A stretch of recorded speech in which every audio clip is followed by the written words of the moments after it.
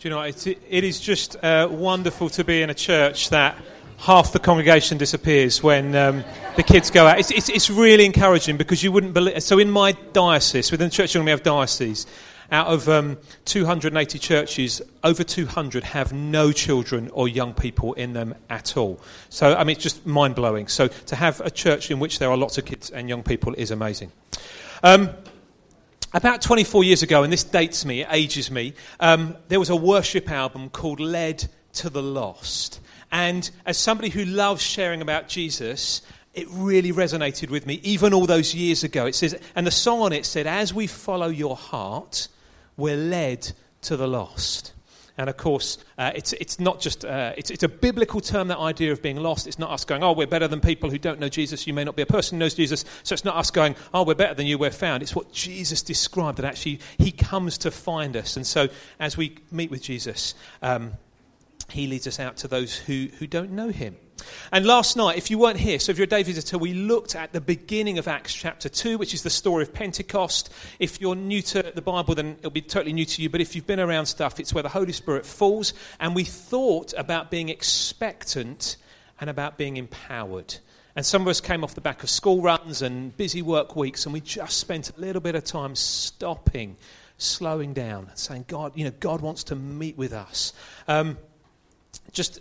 Again, if you're here this morning for the first time, I'm but I live in Derby, and we are part of a church that's been in existence, been revitalised for 3 years. We moved up there 6 years ago. We're on an estate on the edge of Derby. Derby is the sort of place you go through, you don't go to. When I was asked about going there, I was like, where's Derby? And I had to look it up on a map. I'd heard of it, but I didn't know where it was. But God's been doing some wonderful things. I'm going to share a little bit about that as we go on. So if you've got a Bible near you, Bible app on your phone, turn to Acts chapter 2. The chapters are the big numbers, verses are the little numbers if you're new to all of this. And, chapter 2, verses 14 to 24, and then 36 to 41. So we're going to read a little bit. 1032 if you've got one of these Bibles, page 1032. Chapter 2, verse 14.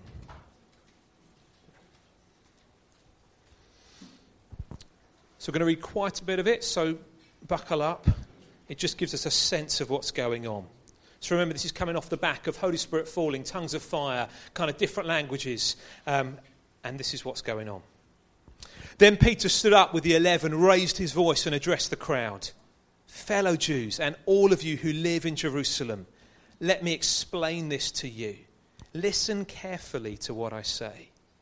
These people are not drunk as you suppose. It's only 9 a.m. No, this is what was spoken by the prophet Joel.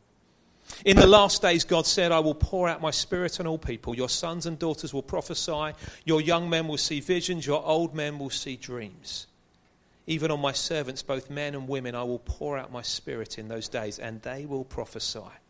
I will show wonders in the heaven above and signs on the earth below, blood and fire and billows of smoke. The sun will be turned to darkness and the moon to blood before the coming of the great and glorious day of the Lord. And everyone who calls on the name of the Lord will be saved. Fellow Israelites, listen to this. Jesus of Nazareth was a man accredited to God, by God to you, by miracles, wonders and signs, which God did among you through him, as you yourselves know. This man was handed over to you by God's deliberate plan and foreknowledge, and you, with the help of wicked men, put him to death by nailing him to the cross. But God raised him from the dead, freeing him from the agony of death, because it was impossible for death to keep its hold on him." And then we jump to verse 36. "Therefore let all Israel be assured of this. God has made this Jesus whom you crucified both Lord and Messiah." When the people heard this, they were cut to the heart and said to Peter and the other apostles, "Brothers, what shall we do?" Peter replied, "Repent and be baptized, every one of you, in the name of Jesus Christ, for the forgiveness of your sins, and you will receive the gift of the Holy Spirit. The promise is for you and for your children and for all who are far off, for all whom the Lord our God will call." With many other words he warned them, and he pleaded with them, "Save yourselves from this corrupt generation." Those who accepted his message were baptized, and about 3,000 were added to their number that day. My goodness, just incredible, isn't it? And sometimes people say to me, they say, "Andy, isn't this all just Chinese whispers?" And I'm like, No. This was written down within a few decades of this happening. This is the city in which they saw Jesus crucified.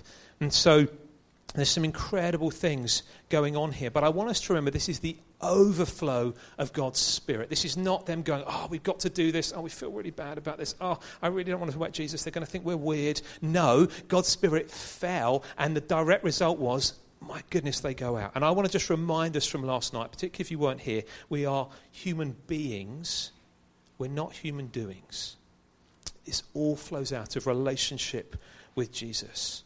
Last night I mentioned that message paraphrase, the unforced rhythms of grace.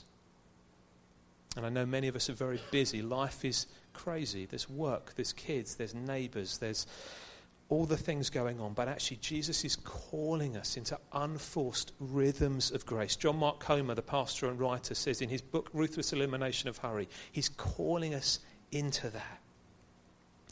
In Revelation, Jesus challenges the church in Ephesus. You may have come across this. He challenges them about losing their first love. And guys, if you've been around church for a long time, it's easy, isn't it, to come and we do the stuff. We show up on a Sunday. We do the rotas. We sing the songs. But we've kind of lost that deep in here. And I want to encourage you. God is calling you back to your first love. In 1997, I grew up going to church. My mum's a committed Christian lady. My dad wafts in and out of church, and at the moment I don't know where he would say he stands. But I grew up colouring the stuff in like the kids were doing here and hearing the stories. And then there was a period about 6 months where I went from knowing about Jesus to knowing Jesus. We went on church weekend away like this one. And I remember sitting there as a 16-year-old guy, and I just had this deep thing within me going, you need to pray out loud. And the whole row turned and looked at me as if to say, Andy's just prayed out loud. That's really weird. In the midst of those 6 months, my godfather was an aid worker in Ethiopia. And I didn't know him very well because he was there and I was in England.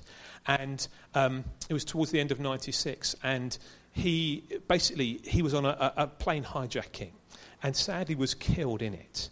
And I went to the memorial service and we heard the story about this gentle, humble man of God that in the midst of this plane hijacking, because some people survived, they said this guy got up and he said, if you don't know Jesus, this would be a really good time to get to know him. And he went along row by row and he prayed with people that wanted to receive prayer. And people who survived that told the story. And as a 16-year-old guy, it went from knowing about Jesus to, oh my goodness, this is real. This really makes a difference. And so friends, this isn't condemnation. But if you know that you've kind of slipped in the busyness of life, Jesus is calling you back this morning. Because in him it's the one that we find life and love and purpose and meaning and identity. And if we kind of rush on to talking about Jesus before we know that ourselves, it's just a tick list. It's just like guilt and we've got to do this. But when we know him and it is the overflow, that's when Jesus changes lives. And so in verse 14, Peter stands up to explain what God is doing. You see, this isn't Peter crowbarring Jesus into a conversation. This is not Jesus, as Glenn Scrivener would say, Jesus smuggling. This is, those conversations where you kind of like, any way you can, you try to crowbar Jesus in. This isn't that. The people are going, what the heck is going on? Like, we heard this noise. These people are talking in different languages. Are they drunk? They say it's only 9 o'clock in the morning. They'd never lived in Crystal Palace or else they wouldn't have said that. But, they're like, what is going on? And the thing is, as God works among us and within us, it does begin to provoke questions. Every Easter and Christmas in Mackworth, where we live, we give out, since I've been there, we've given out 3,500 cards. So we try to deliver them to every home on the estate. And we popped them into shops, and this last Easter we gave out Easter eggs down by the co-op, and we gave them out and gave some flyers out. And many people were positive about it. Like, we had people turn up, and there are people still coming on a Sunday, literally off getting a flyer on a Saturday. I couldn't believe it. It was amazing. And yet, we know that, as Peter said, some people ridicule him. They say, look, these guys are drunk. They don't know what's going on. Like, this is stupid. And I remember loads of people responded well, but I walked into our post office, and the lady's normally really nice when I want to post the letter. But I said, look, I'm the vicar of St. Francis Mackworth. Can I give you an Easter card? And she looked at me like I'd put something really unpleasant on her counter. Just imagine what that might be. But she looked at me like that and was like, no, we don't want that. And I was like, oh. And I kind of sunk, like, I was like, oh, okay. But even though people responded, so I want to remind us this morning that as we share the gospel, some people are going to respond really well, and some people are not going to respond well, and it's not down to us. I mean, okay, if we're being idiots about it and aggressive and jerks, like, it is down to us. But the gospel will divide. Like, we talk a lot about Jesus being a person of peace. He is, but the gospel divides. And, as long as we're being gracious and loving with it, it does divide. Bishop Graham Tomlin used to be the Bishop of Kensington. He used to work for St Mellitus College. And he wrote a book called The Provocative Church. I don't know if you've ever looked at it. And he talks about how often we're very individualistic in our faith. But actually, as we share, the way the gospel in the New Testament is so often shared is together as church, modelling something different. And we provoke something in people. So not like kids kind of on the way on a 3-hour journey from Derby to down here, poking each other, like kind of provoking. But actually it provokes questions within them, because they're going, what's going on there? Why are those people doing this? Why are they line dancing and kind of willing to do that on a Saturday morning? Because it's cool. Maybe it is, Paddy. Yeah, bless you.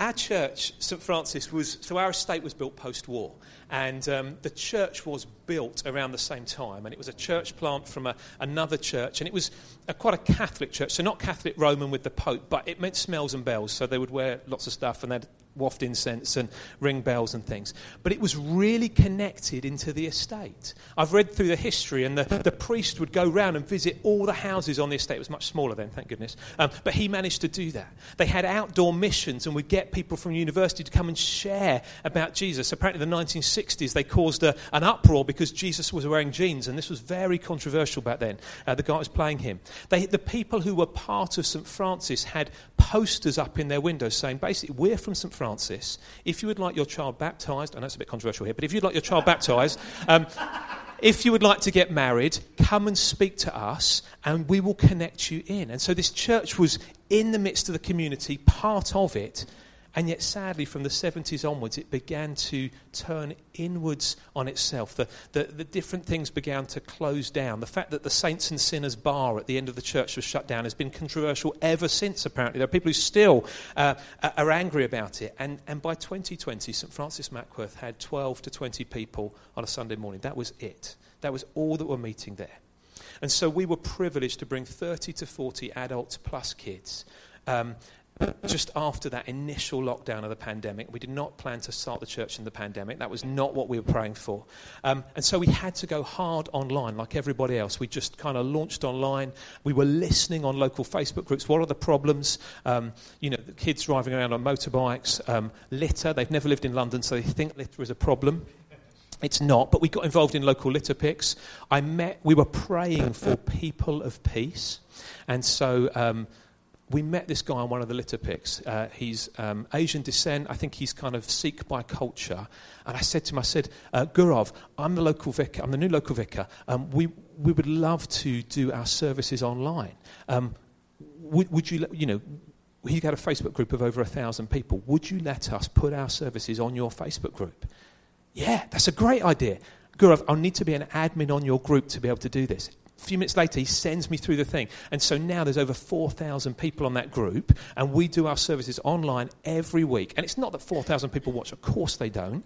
But they just they can trip over us. And it just, God opened the door. I didn't think we were going to do that when we arrived, but God kept opening doors. We keep trying. Churches so often turn inwards. And I'm aware of that. As we've grown, the mechanics of keeping Sunday services and people cared for get bigger and bigger and bigger. And so the danger is you go from looking outwards to being a really lovely community, but we turn in. And so we've had to keep going, right, how do we keep looking out? How do we keep looking out? How do we keep looking out? But actually what's happened for us is we're provoking questions. People are going, oh my goodness, there's flags out there. There's people gathering out there. There's people litter picking. There's people prayer walking. There's all these kind of things going on, and people keep contacting us. I had people this week just connecting with us and DMing us, and I had a lady, it's a bit bizarre, had a lady this last week ask me if I could bless her dog. Now, theologically, I'm not sure what I do with that, but it's an open door. And so she messaged me last night. She said, can I bring all my family to come so you can bless this dog? I'm like, yeah, we can do that. So I'm going to have this dog, Mary, going to bless Mary the dog. And I'm praying I'm going to get to bless her and the other people in there and invite them to church. So we're provoking questions, which because God's doing stuff.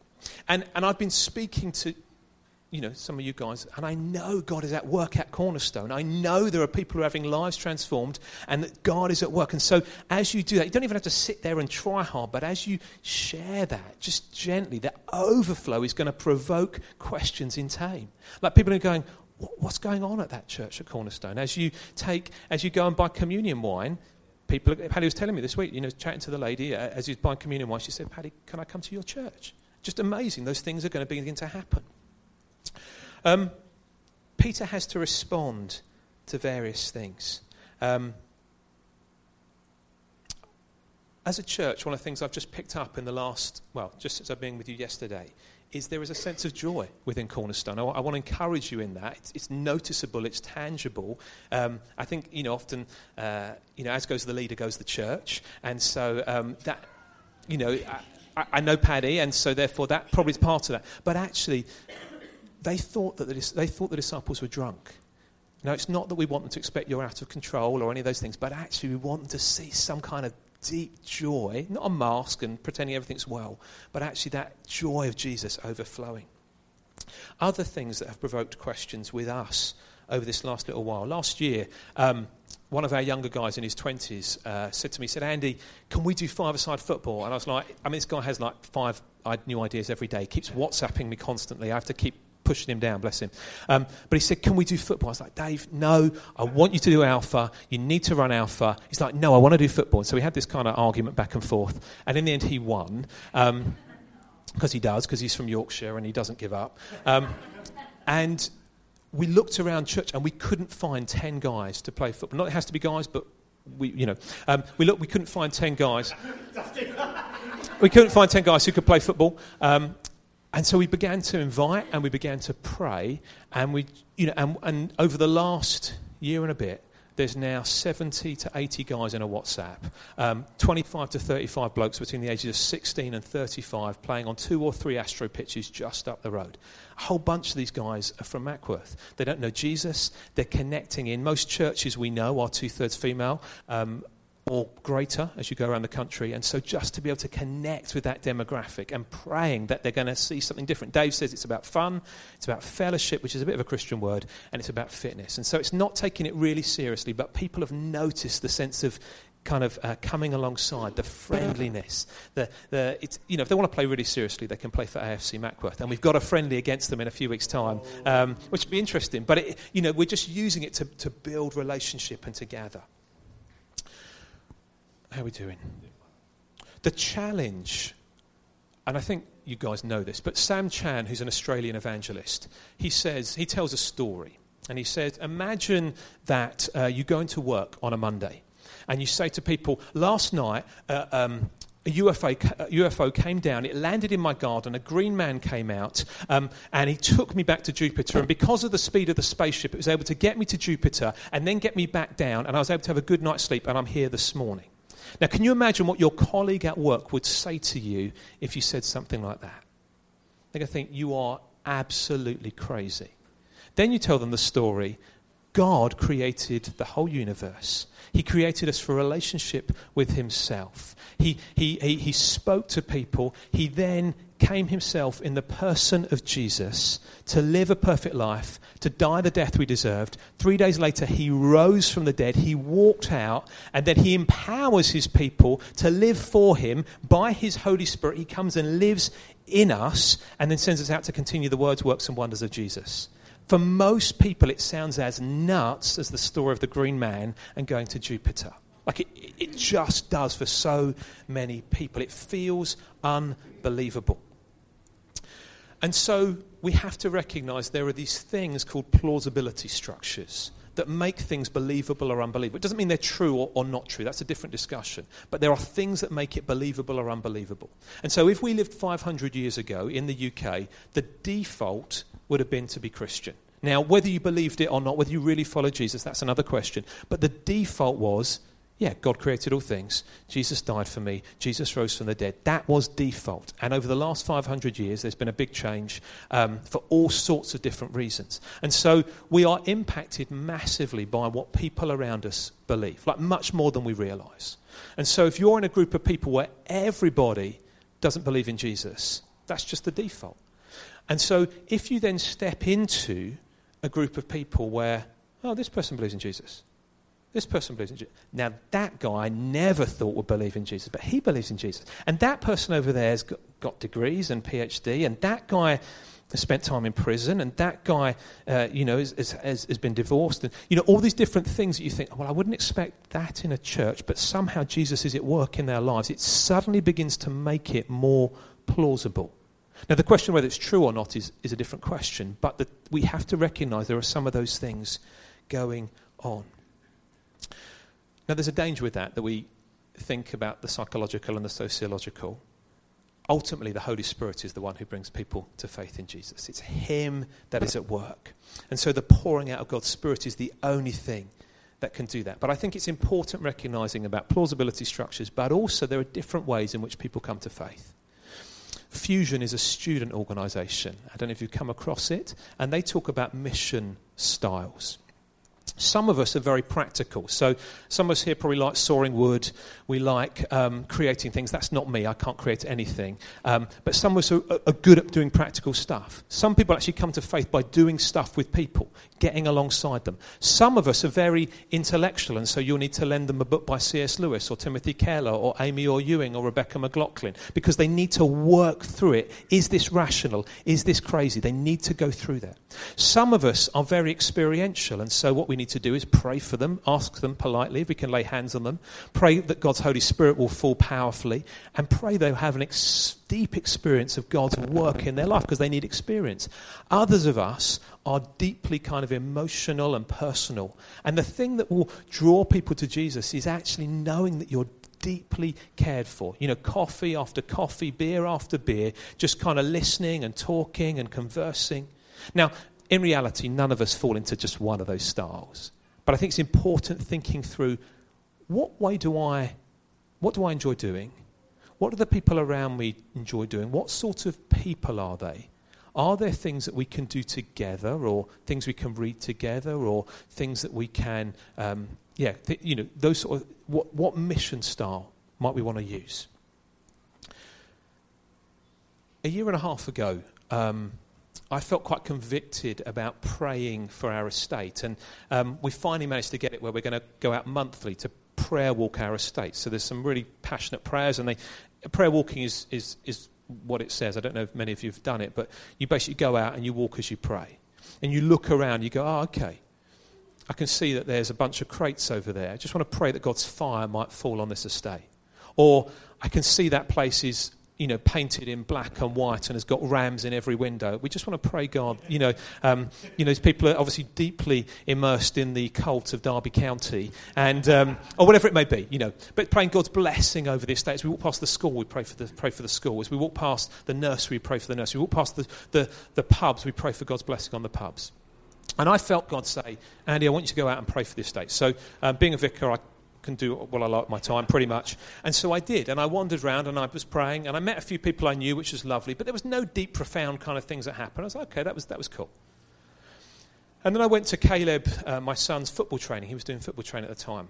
And all the parents and kind of, people that are with the kids stand there looking aimlessly at what they're doing.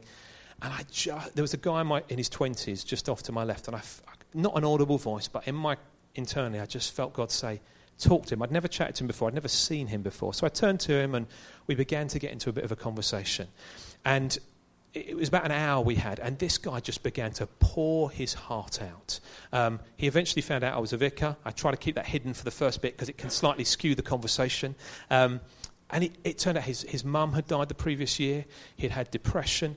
He said he didn't normally talk to people, and he spent an hour pouring his heart out. And over the next few months, we began to talk every single week. We talked about all sorts of things. He's done 2 lots of Alpha. He's done half of one and half of the other. He's not yet following Jesus, but off the result of the back of a prayer walk, and it wasn't what I expected, began to see somebody moving towards Jesus. Friends, I want to encourage you because do you remember the parable of the sower, the one that Jesus tells with the different seed? And one falls on the rocky ground, and one falls on the path, and one falls on the weedy ground, and one falls on the good ground. Only 25% of the seed actually makes it into reproducing plants. And so a lot of us think it's kind of one shot, one kill. Or one shot, one live. That's a better metaphor. But a lot of us think it's like that. Okay, I tell one person about Jesus. We have one conversation. That person's going to become a Christian. It's not how it works. We just need to kind of throw seed everywhere. Kind of lend a book here. Have a copy of Why Jesus in your back pocket. Have a playlist you can share. Share some things on your social media. Kind of share stuff that church is sharing online. Like just keep chucking things out there. One of the things I would love you to do, and you may have done, if you've been around church before, you'll have done this many times. Could you turn to somebody near you? I know it's horrible if some people don't like this at all. Last night was for the introverts, okay? So we had the kind of being quiet, and the extroverts are going, come on, we need to do something. Today's kind of naturally more extroverty. So if you just want to sit there, that's absolutely fine. But I would love you to turn to the person next to you, and within 2 minutes, not using I don't want to hear any phrases like blood of the lamb. I don't want to hear any phrases like salvation. I don't want to hear any phrases like being washed in the blood. I want to hear normal words that will make sense to people who aren't around church. Just tell them why how you came to faith in Jesus or why you're a Christian. Just within a couple of minutes. Keep it short. Just have a quick think. How would I share that? Off you go.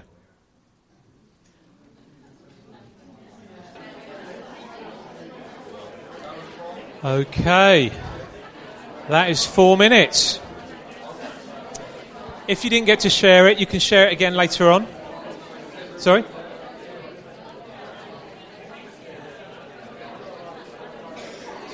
Good. Okay, do you want to draw those to a close? La. Wonderful. It's amazing how quickly that goes. So if there was 2 of you, you got 2 minutes each to do that. One of the things Oh. Is that you, Paddy? Yeah. Okay. Oh, no, I think we're okay. I think we're good. Oh, no, we're not.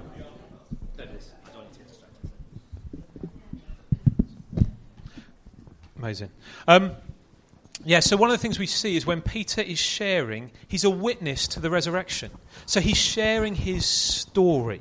And so what you did is you may not have seen the living Jesus walking out of the tomb or seeing, the empty tomb like Peter did. But actually if you're a follower of Jesus here this morning, you have an experience of Jesus. You are a witness to the resurrection. And it doesn't matter whether you grew up in church like me and you think, it's not very exciting, I wasn't a drug dealer or whatever. But actually, the fact that you're still in church, the fact that you're still doing this is huge because so many people don't. We're in a big phase of, particularly in the States, deconstruction. Lots of people walking away for all kinds of reasons. Some of them legitimate, poor church leadership and scandal and all sorts of things. But often just sadly not deep roots and personal suffering and things. I'm not critical, but the fact that you are still in church and being faithful is huge. Why are you still doing this? And if you are a person who's come from outside of church and there's been a dramatic transformation or a gradual transformation, you have a story to tell. So be confident in that. Peter told his story. You have a story as well. We see Peter here. He is surrounded by people that don't know Jesus. Okay, they're Jews, they're God-fearing. But actually, they don't understand about the resurrection. They don't understand Jesus was the Messiah. And in that passage of Acts 2, he links it to the prophecy from Joel. So he's connecting to what they already know. He explains to them about what Jesus did and who he is. And so there is something about us not just knowing our own story, but we need to know the biblical story. We need to be able to explain what Jesus has done. Just last week, I was privileged. So over the last 6 years, I seem to have a ministry to barbers. My church take the mick out of me for this. Unfortunately, I don't get it on church expenses. I would love to do that and say it's maybe I need to have that conversation with the treasurer. But they always say, Andy, how many barbers do you have? And it's like, the reason I have more than one is because it's a barber shop, and they're very chatty, and there's 4 of them in there, and the problem is when they find out you're a vicar, everybody in the room then starts throwing in stuff. And 5 years ago, we did the Thy Kingdom Come thing. I don't know if you do that here, so talked about it. So it's kind of praying between Ascension and Pentecost. And 5 years ago, in the church I was in, we had these little bracelets made out of thread, and you had to tie 5 knots in them to pray for 5 people that you wanted to see come to know Jesus. And so I was praying for the 4 guys in the barber shop, and I think there was somebody else as well. Now, over the last 6 years that I've been in Derby, I've been chatting with all of these barbers, and some of them, the conversations haven't really gone anywhere. Some of them, the conversations haven't seemed like they've gone anywhere. But earlier this year, one of the guys left that and set up on his own. And we began to talk some more, and I took him a gospel in February. And then we started to read. I started going over there on a Thursday morning just to begin to read the gospel with him. Then on Easter Sunday, I messaged him on Instagram and said, Lorenzo, we'd love to see you there Easter Sunday morning. He said, yeah, mate, I'll be there. I was like, of course you'll be there. If I had £1 for every time somebody said they'll be at church, I would be a very rich person. But we got to the beginning of the service. I was praying near the sound desk, and I looked up, and there was Lorenzo, his ex-girlfriend, and his daughter. And I was like, oh, my goodness, he was in church. And then more recently, he has begun to come along to a midweek thing on a Thursday lunchtime with some other lads that I meet with. And then we baptised some people on Sunday morning, which we mentioned last night. And then he messaged me after. He said, Andy, look, can we meet up so I can understand the basics? Because I want to be baptised. I was like, come on. And so we met on Thursday morning, and we sat down. And I don't know, some of us will know it, but it's a bit old school, but the bridge diagram. So on the one side, you've got human beings. On the other side, you've got God. In the middle, there is a gap, which is human sin, separating human beings from God. The problem is human beings, they try to build bridges across the gap. They try to kind of, throw things across by doing good deeds, by following an 8-fold path, by following 5 pillars, whatever it may be, but it never crosses across. The only way you can get from this side to that side is if somebody builds a bridge across. And the bridge across is the cross. Jesus took our sin on himself when he hung on the cross in order that we can then come across to him. And so I sat down with Lorenzo and I drew this out. Not very pretty. I've drawn it on pub napkins and all sorts of things over time, but I drew it out for him. And I was like, look, mate, do you want to, do you believe that? He's like, yeah, I do. Do you want to respond to that? Yeah, I do. So I sat with Lorenzo Thursday morning, invited Jesus into his life. And just such a privilege, because it's been almost 6 years. And I can't tell you, it's been constant prayer every night, praying for him. But over the years, we've prayed, we've talked, we've kind of kept pursuing. Now, there's a bunch of other guys who are not there at all yet. So remember the seeds, like 25%. I don't know if that's exact. I know Jesus was doing maths there. But some of the seeds fall on different ground. But 6 years on, Lorenzo's now a follower of Jesus. And we're about to baptise him. And so I want to encourage you, learn something that is simple and reproducible. So when you're sitting in the pub, when you're with somebody down the gym, when you're in kind of a craft club or a book club, that people say to you, what is this story? Like, so you can draw a bridge diagram with a cross in the middle, or there are other ways you can do. If you Google stuff on YouTube, Google the bridge diagram or Google 3 circles. Just simple, reproducible ways to explain the gospel. Because again, I was sitting with some of the guys that I meet with on a Thursday, and some of them are new to faith, some of them are not. In fact, I was really excited Thursday because 2 of them prayed out loud in a group for the first time, and they'd never done it before. But anyway, I told them about Lorenzo in the morning. I said, look, guys, have you ever seen this? Now, some of them grown up in church, some of them haven't. None of them knew it. And I said, would you know how to lead somebody in a prayer of commitment to follow Jesus? No, we wouldn't know that. I'm like, great, well done, Vicar. This is good stuff. But it may be that you don't. Again, this is really old school, but it's quite simple. To lead someone in a prayer, accept you're a sinner. Like, accept actually that, we've messed up, we're kind of fallen away from God. Believe that God loves you, that Jesus died for you, that he rose from the dead. And then commit your life to him. Accept, believe, commit. Really simple. And just lead somebody in a prayer. And, and hundreds of people I've had conversations with over the years. Dozens of people I've had the privilege of leading them in that prayer and then baptising them. So, the proportions go down.